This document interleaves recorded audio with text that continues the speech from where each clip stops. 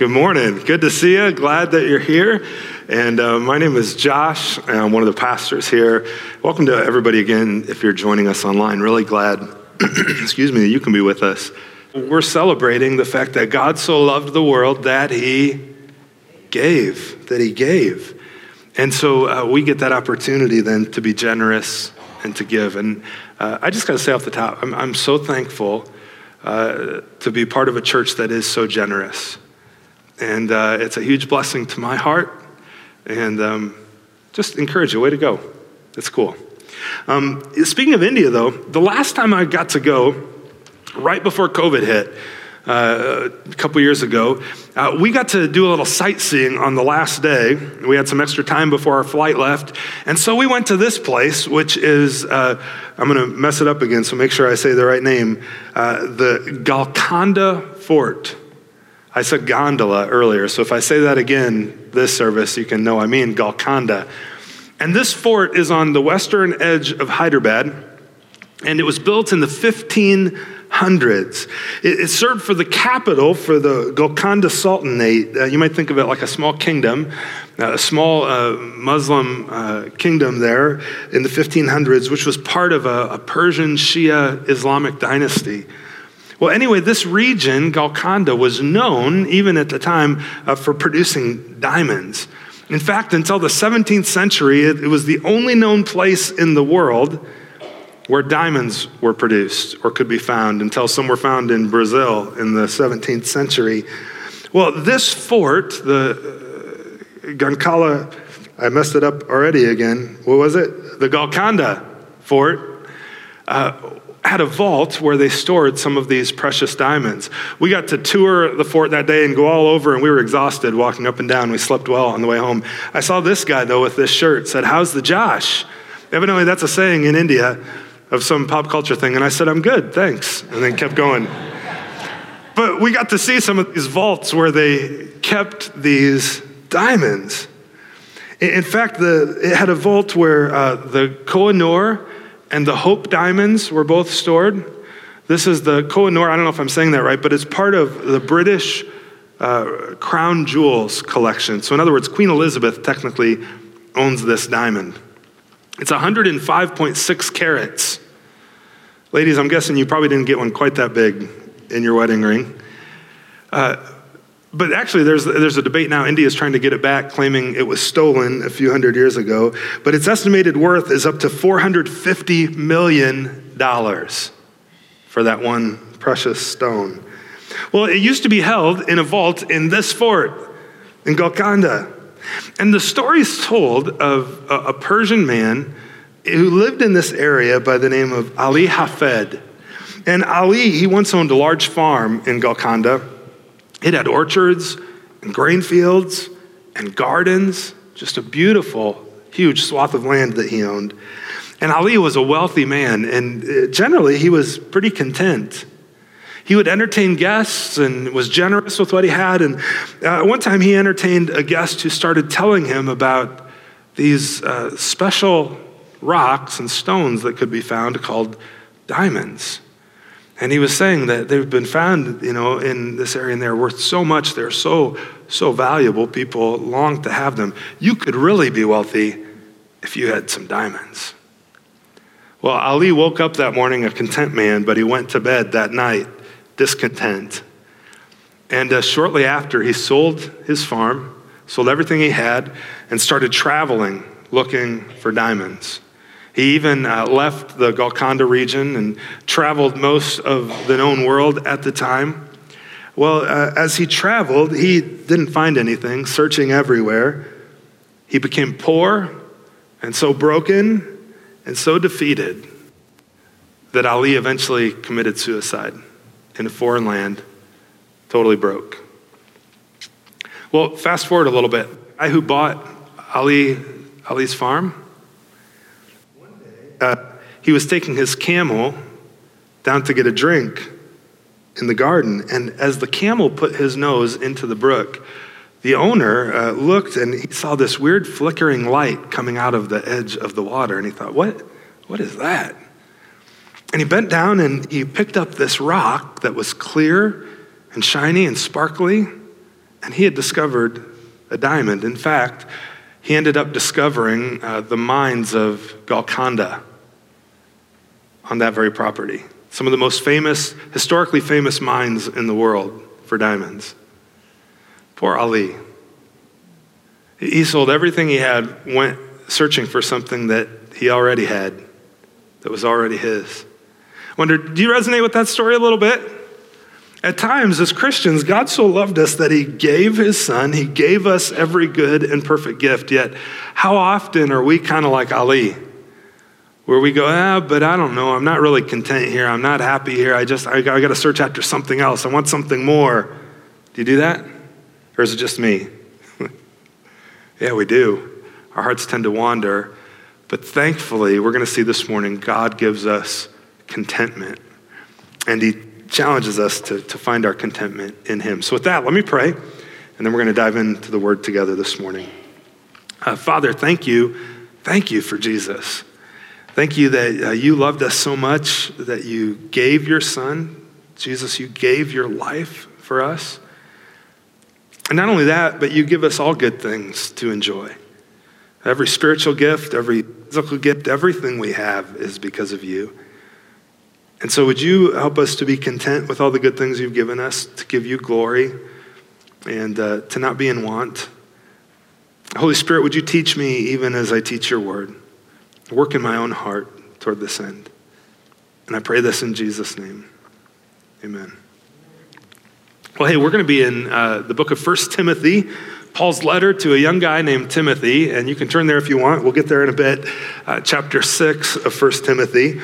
And you need to know that Paul's writing here to a young pastor, a young guy by the name of Timothy, who he had left leading a church that he had planted. And Paul spends a little over half of his letter giving Timothy, who's young, instructions on how he should lead that local church, especially since he had other people who are older and wiser and more mature that he was supposed to lead as a young man. And so Paul gives him instructions. Here's how you ought to lead. Here's who to put in leadership. Here's all these different things you ought to do. And then he spends the rest of his letter telling Timothy what he should teach them. And do you know, nearly half of what Paul tells Timothy to teach has to do with money and possessions and things. It's kind of curious, isn't it? 15 to 25% of everything that Jesus said was about money and possessions and things. It's curious, if we were to take that as a prescriptive of Paul's instructions to Timothy, that means every other week we should be talking about money and our stuff as we teach God's word. But you know, are you like most people, when you show up at church and all of a sudden the pastor starts talking about money, you're like, oh, what are you after, Josh? What's really your heart behind this? Well, I just want you to know from the get-go, in speaking of generosity, I'm not after your money. I'm not after your stuff. The church isn't after your stuff or your money. But on behalf of God, I'm here after your heart, because that's what God wants. He wants your heart. He wants you to give your heart to him. And really, that's at the heart of our stuff, is getting after our heart. Because, we spend a lot of time searching for happiness. Do you notice that? Do you spend some of your life just searching for things that will make you happy, that will bring you joy? I think we all do. We search for things that are going to make us happy. The story is told of a pilot who looked down on a certain valley. A lot of times when we search for happiness, one of our things that we're always searching for, we think, well, if only this, then I'd be happy, right?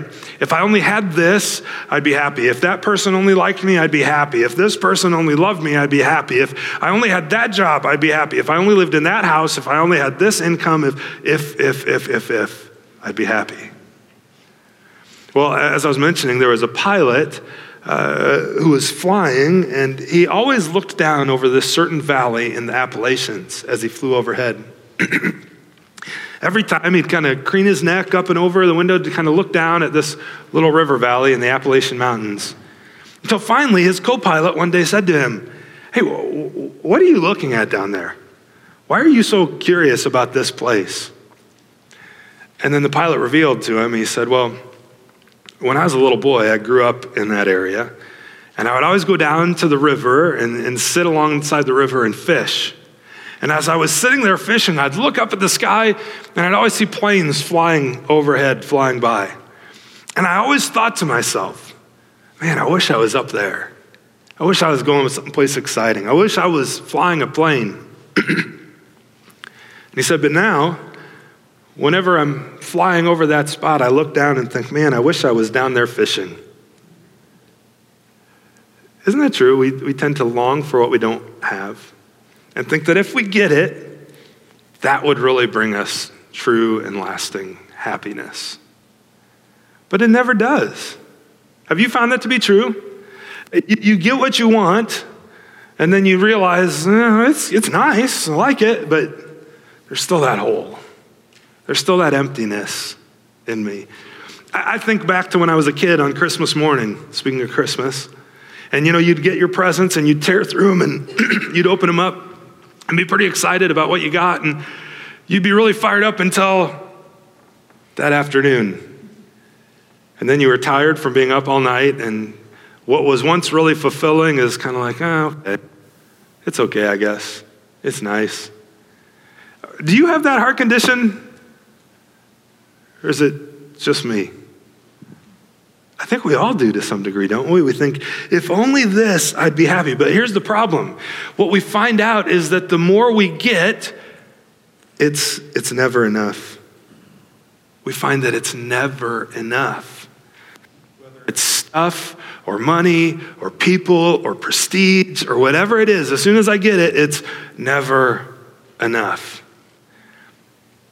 Jesus talked about this, about being careful as we seek out treasure on earth, and then we're going to get to Paul's words to Timothy. But Jesus said this, he said, don't lay up for yourselves treasures on earth, where moth and rust destroy, where thieves break in and steal. This verse, this last fall, kind of jabbed me in the gut and kind of twisted the knife a little bit. Actually, it was because my wife quoted this verse to me that it did. Last summer, during the pandemic, everybody got stimulus checks and things like that, and we used some of the funds that we got to get an above-ground pool in the backyard and enjoyed that and spent some time putting that in. And of course, if you have a pool, you've got to get chlorine, and learning that the good parts of the pool sometimes are outweighed by all the maintenance of it, and it can be a little bit of a pain.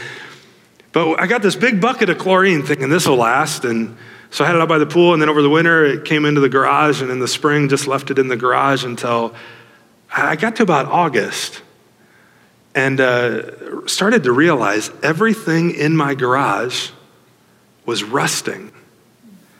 These are some of my clamps. Every tool I have out there, it was getting this big coat of rust on it, and it seemed like it just happened all of a sudden, and it got on literally everything that was metal in my garage.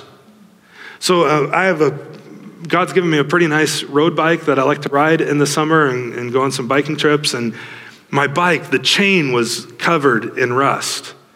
And it has disc brakes, and so the rotors were covered in rust. And the pedals where I clip my shoes in were covered in rust. And everything in my garage was suddenly covered in rust. And I searched and tried to figure out what in the world is going on. When you don't know what's going on, Google's your friend sometimes. And so I searched Google, and I realized after a couple weeks of searching, I saw on some forum some guy say, hey, somebody else asking the same question, why is everything in my garage rusting? He's like, do you got a pool? Do you keep your chlorine in the garage? Well, it's a natural oxidant, so even though you have it sealed, it still seeps out, and especially anything low to the ground, everything's going to rust. I'm like, oh man, everything was rusting. And then my dear, lovely wife said, Josh, this will provide a good illustration someday, because Jesus said, store up treasures not on earth, but in heaven, where moths don't eat it and rust won't destroy it. Isn't it true? Have you had experiences like that where something, maybe you didn't have necessarily your hope in it, but you enjoyed it, and you realize all of a sudden it's taken away, and you think, oh man, I did have some hope in that. Well, Jesus says, don't put your hope in that. Don't, because rust is going to destroy it eventually. Instead, lay up for yourselves treasures in heaven, where neither moth nor rust destroys, and where thieves don't break in and steal. For where your treasure is, there your heart will be also. See, ultimately, Jesus is after your heart. And wherever your heart is, your treasure follows. Your treasure tends to be a little bit of a thermometer for your heart. Well, let's get to Paul's words to Timothy now, because Paul's writing to him, and I mentioned he spends a lot of his time when he tells him what to teach about possessions and money and things. And in chapter 6, let me start reading in verse 3. Paul says, teach and urge these things, Timothy. If anyone teaches a different doctrine or doesn't agree with the sound words of our Lord Jesus Christ and the teaching that accords with godliness, well, then he's puffed up with conceit. He understands nothing. He has an unhealthy craving for controversy and quarrels about words which produce envy and dissension and slander, evil suspicions, constant friction among people who are depraved in mind and deprived of the truth. Paul's like, don't waste your time arguing about things that don't matter, just arguing with words, and even teaching that pushes people towards godly living if it's with the wrong attitude. He says, because really, godliness they imagine that godliness is a means of gain, but he says godliness, not on its own, but godliness with contentment is great gain. Godliness with contentment is great gain. Now, why does he say that? Well, he goes on, he says, because we brought nothing into the world, and we can't take anything out of the world, including your rusty tools, Josh. But if we have food and clothing, then with these we will be content. I wonder, are you content with food and clothing? If that's all you have? Paul goes on, he says, but he's maybe speaking to those who are poorer there, be content with what you have. Be content even with food and clothing. But those who desire to be rich, they fall into temptation, into a snare, into many senseless and harmful desires that plunge people into ruin and destruction. For the love of money is a root of all kinds of evils. And it's through this craving that some have wandered away from the faith and pierced themselves with many pangs. First, he says that the desire to be rich, it can lead to temptation, into a snare for you and I, right? Well, what's a snare? A snare is just a trap for catching birds or animals. It typically has a noose of some type or a wire or a cord that gets tripped and then snares someone. It's kind of like Scooby-Doo and Shaggy walking around, on cartoons, and all of a sudden they step in this spot and you're like, no, don't step there. And they step and whoosh, they get caught up in a net hanging from the ceiling. Paul says the love of money, Timothy, tell people this because it's true. The love of money can be like that. It can be like stepping in a trap, in a snare, in a noose that just scoops you up and suddenly you're bound by that. Warn against that. It's a snare. It can lead to all kinds of senseless and harmful desires, Paul says. Well, why is it harmful? Well, it's harmful if it's something you love more than God himself. See, the problem with that drive is it's never satisfied, because the more you get, the more you want, and you realize it's never enough. I think everyone in this room have experienced that to some degree, at some level, in some area of our life, that it's never enough. A newspaper once ran a competition for the best description of money. And the winning entry said this, I think this is pretty good. It said, money is an article that can be used as a universal passport to everywhere except heaven. And money is a universal provider of everything except for happiness. Oh, that's a pretty good definition of money. See, no, Paul doesn't say that to be rich is wrong. He doesn't say even to grow your wealth and become more rich is wrong. It's not.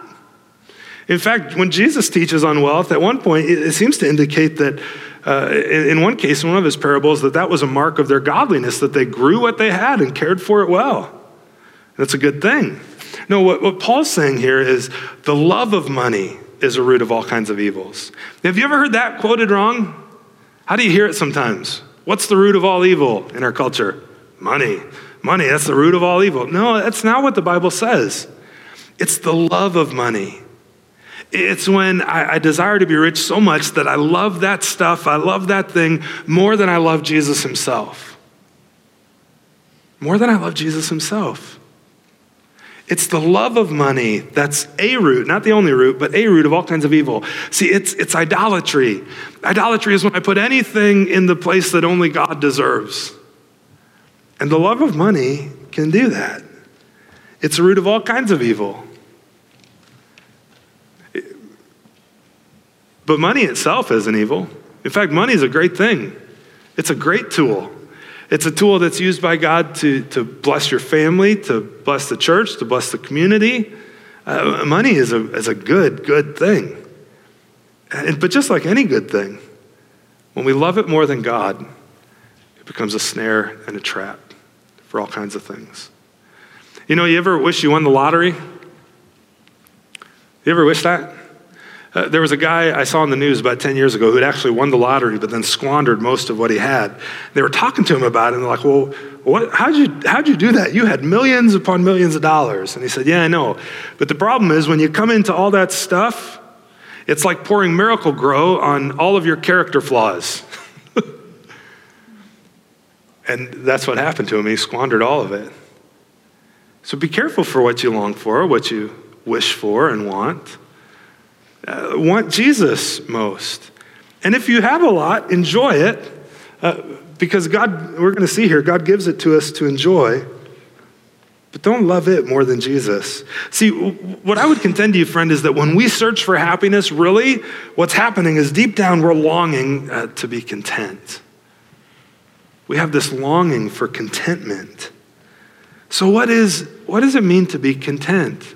Well, let me give you this definition. I think contentment is not wanting what I don't have. If you were to summarize it in 2 words, you would just say contentment is just not wanting. I'm not finding myself in want of what I don't have. You know, desiring it in an unhealthy way. How would you define contentment? I think you could add to it, though, and then also learning to want what I do have. To want what I do have. And in this case, contentment is just a state of satisfaction and of peace and of not wanting more.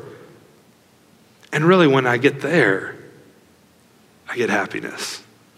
Not by getting stuff, but being content. But, you know, we live in a culture that's never satisfied, don't we? I don't know. I didn't live in other times and places, neither did you. But I would imagine today has got to be one of the hardest times for any of us to be content. Because we see it all the time, you know, we got these little screens where we can just pull up whatever it is we're looking for.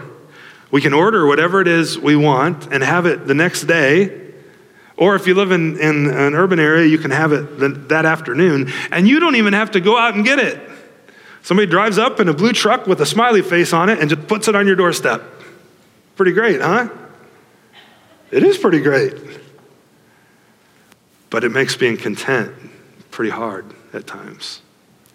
And contentment, not just with stuff, but even in attitude. Have you ever heard your kids or anybody else just say, I'm bored? You ever said it yourself? I'm bored. Why don't you go do something? I don't know, I'm just bored. What do you do? I'm bored. Why are you bored? Maybe you're boring. I'm bored. Do you know what boredom is? Boredom is just a symptom of discontentment. It's a presenting symptom. In fact, that word boredom doesn't even show up in other cultures throughout history. It's an invention of Western culture in the last 100 to 200 years or so. Winifred Gallagher, she's a writer, and she argues that what we call boredom, she defines it as the unpleasant sense that there's nothing that interests me. Boredom is largely a recent problem that still doesn't exist in many places around the globe. Here's what she writes. She says, situations that would strike us as unbearably dull, say waiting for hours or even days on a bus, are considered just the way life is in many developing countries.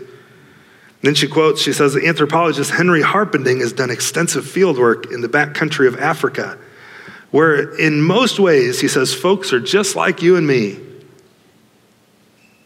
Folks are just like you and me, but one thing that Westerners that go there cannot understand and are open-mouthed about is the people's tolerance for tedium. I mean, they can just sit under the trees all day long. Well, this guy, he's fluent in Bushman, and he tried for 20 years to elicit a word out of their language for boredom. And the closest thing he could come up with was tired. Because boredom is simply kind of a made-up concept we have, which is really just a presenting symptom of being discontent, of wanting something I don't have, of not wanting what I do have. But if you get to go to India, or if you've been to some places like that, speaking of India earlier, I mean, you'll see people sitting around just waiting, and that's just how life is, and it's okay. I wonder, what are some other presenting symptoms of discontentment? Complaint.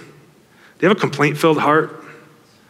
Oh, I just wish, well, why do they do that? Why do they think that? Why do they dress like that? I can't stand their voice. You're just discontent and just critical all the time of someone or something. Do you know what that is? It's a presenting symptom of being discontent. An attitude of the heart that wants something I don't have, like a situation to be different so that I like it. Or not wanting what I do have, maybe a situation that isn't exactly what I want. And contentment covers a lot of ground. Think of all the things that we're called to be content about. Our wealth. Are you content with your bank account, with how it looks today? Your 401k? I mean, are you content? How about food and clothing?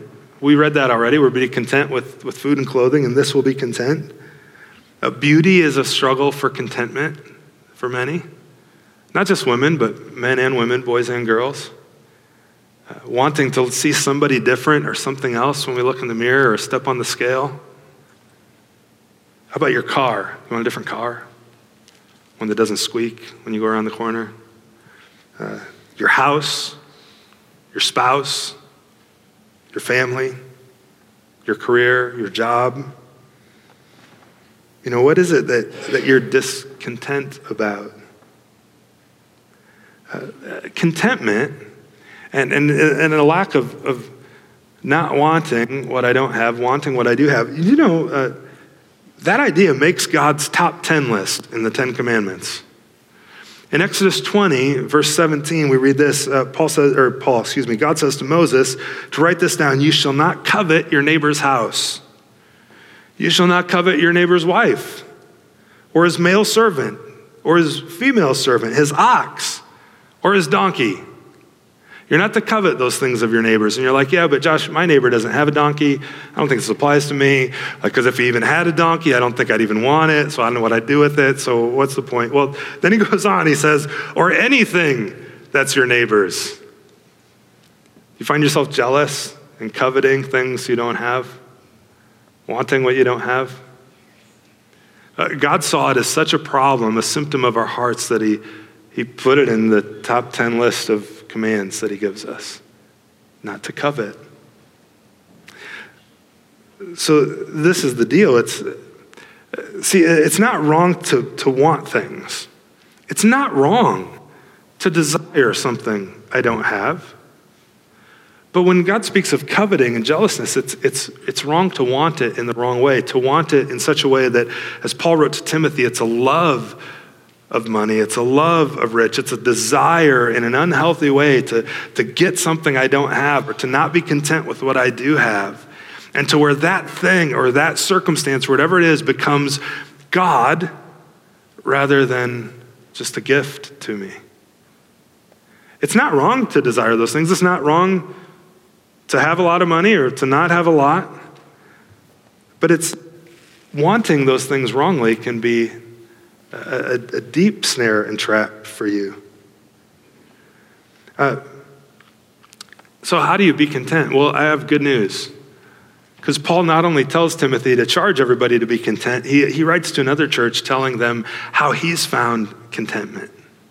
In Philippians chapter 4, he writes this, not that I'm speaking of being in need. I have learned in whatever situation I am to be content. And you read that and you think, okay, Paul, how'd you do that? How do you learn to be content? Because I know, even as I search for happiness, really what's happening, I'm longing for contentment. And he goes, I've learned how to do it in every situation. I know how to be brought low. Paul did know how to be brought low. I know how to abound. In any and every circumstance, I've learned the secret of facing plenty and hunger, abundance and need.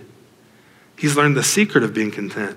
Whether he's well-fed, or whether he's hungry, whether he's living in plenty and has everything he needs, or if he finds himself living in squalor and in want, he goes, I found the secret of being content. You want to know what it is? It's right here. He says, I can do all things through him, through Christ, who strengthens me. Now, if you go home and watch football this afternoon, you might see Philippians 4:13 scribbled on somebody's eye black, right? Under their eyes, if you look, they zoom in on their helmet. I can do all things through Christ who gives me strength. But maybe you'll remember now that really what Paul was saying is that in Christ, I can be content in any situation. That's the strength he gives me. He gives me himself so that I can be content. See, our culture likes to draw lines between rich and poor. And it likes to draw all kinds of other just silly lines to divide people. But arguing maybe that rich is evil and wicked. And if you got a lot of money, you ought to feel guilty. And I can't believe you have so much money. And that if you're poor, also you're righteous. And even if you squandered everything you had, and that's why you're poor, and you did something unrighteous to become poor, you. But you know, the Bible doesn't draw those lines. The lines the Bible draws is there's righteous and there's unrighteous. And in the unrighteous side, there's people who are incredibly poor, who in their unrighteousness became poor, or who want wrongly all the time. And on the unrighteous side, there's people who are incredibly rich, who have more than you and I will ever see in our lifetime, and they're unrighteous. But there's the righteous side too, and in the righteous camp, there's people who are incredibly poor, but they live in a way that honors God, and they're righteous. And there's people who are incredibly wealthy, and they live in a way that honors God in their wealth, and they're righteous. So that distinction between rich and poor isn't really the distinction the Bible draws. It draws a distinction of the heart between righteous and unrighteous. And no matter how much you have, whether you're living in plenty or in want, you have hunger or your tummy's full, you can be content and righteous in Jesus Christ. That's the key. Where's your heart?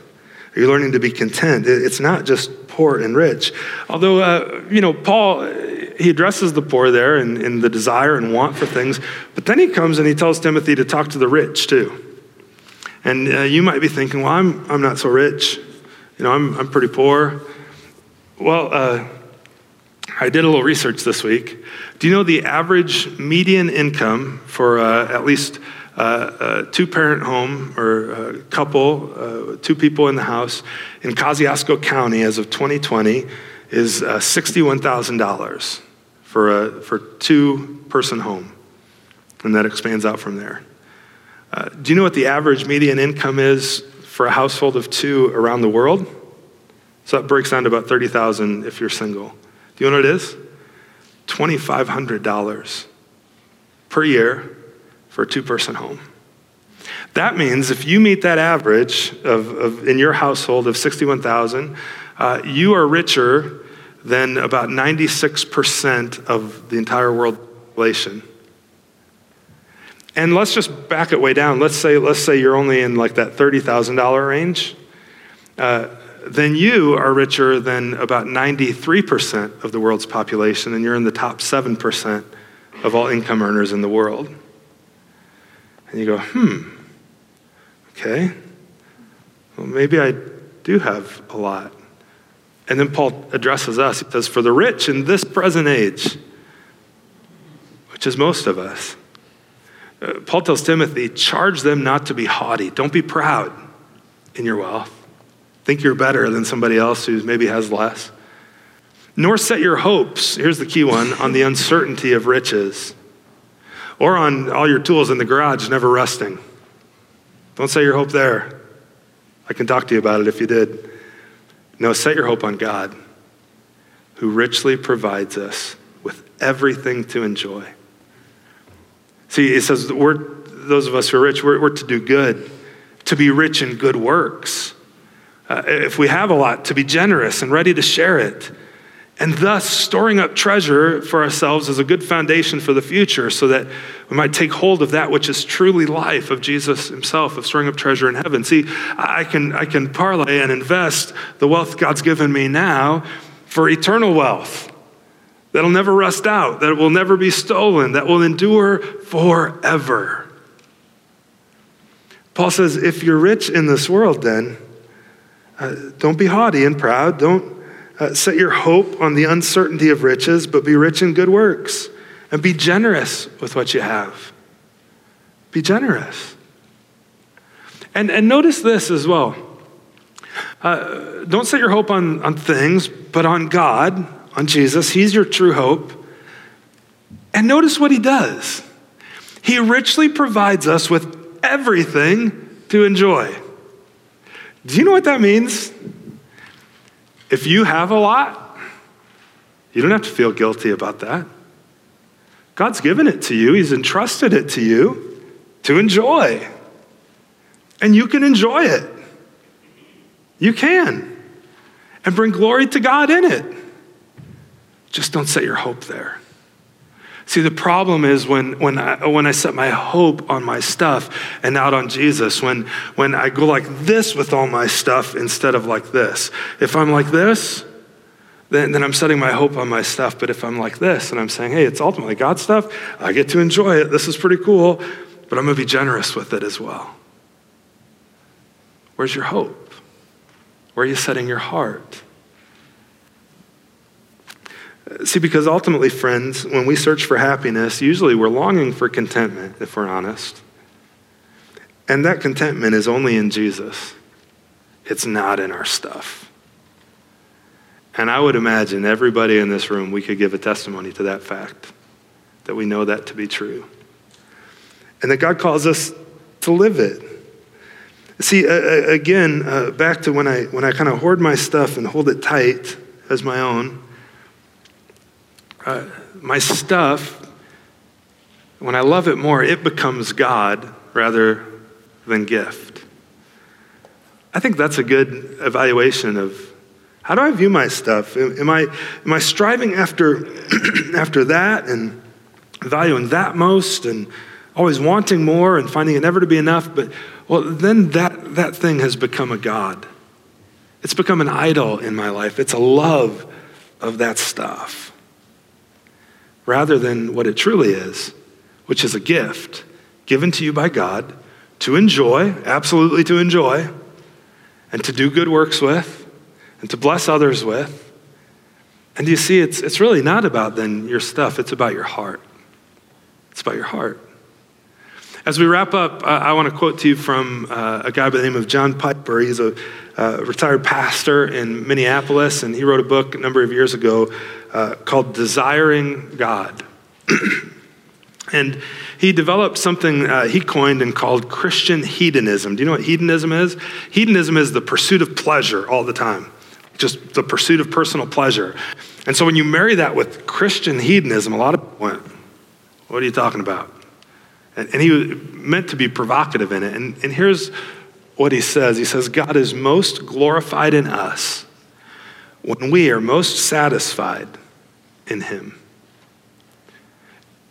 He kind of turns the whole principle on its head and says, if you really want true joy, true pleasure, true happiness, find it in Jesus. He's your ultimate source of happiness and of pleasure.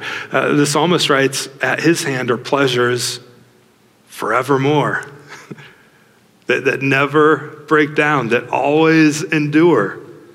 And so if you want to seek what truly lasts, seek Jesus. Be satisfied in him. Learn to be content in him, like Paul.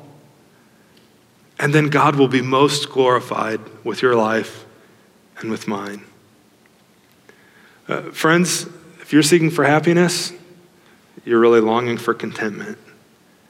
Find it in Jesus, not your stuff. Let me pray.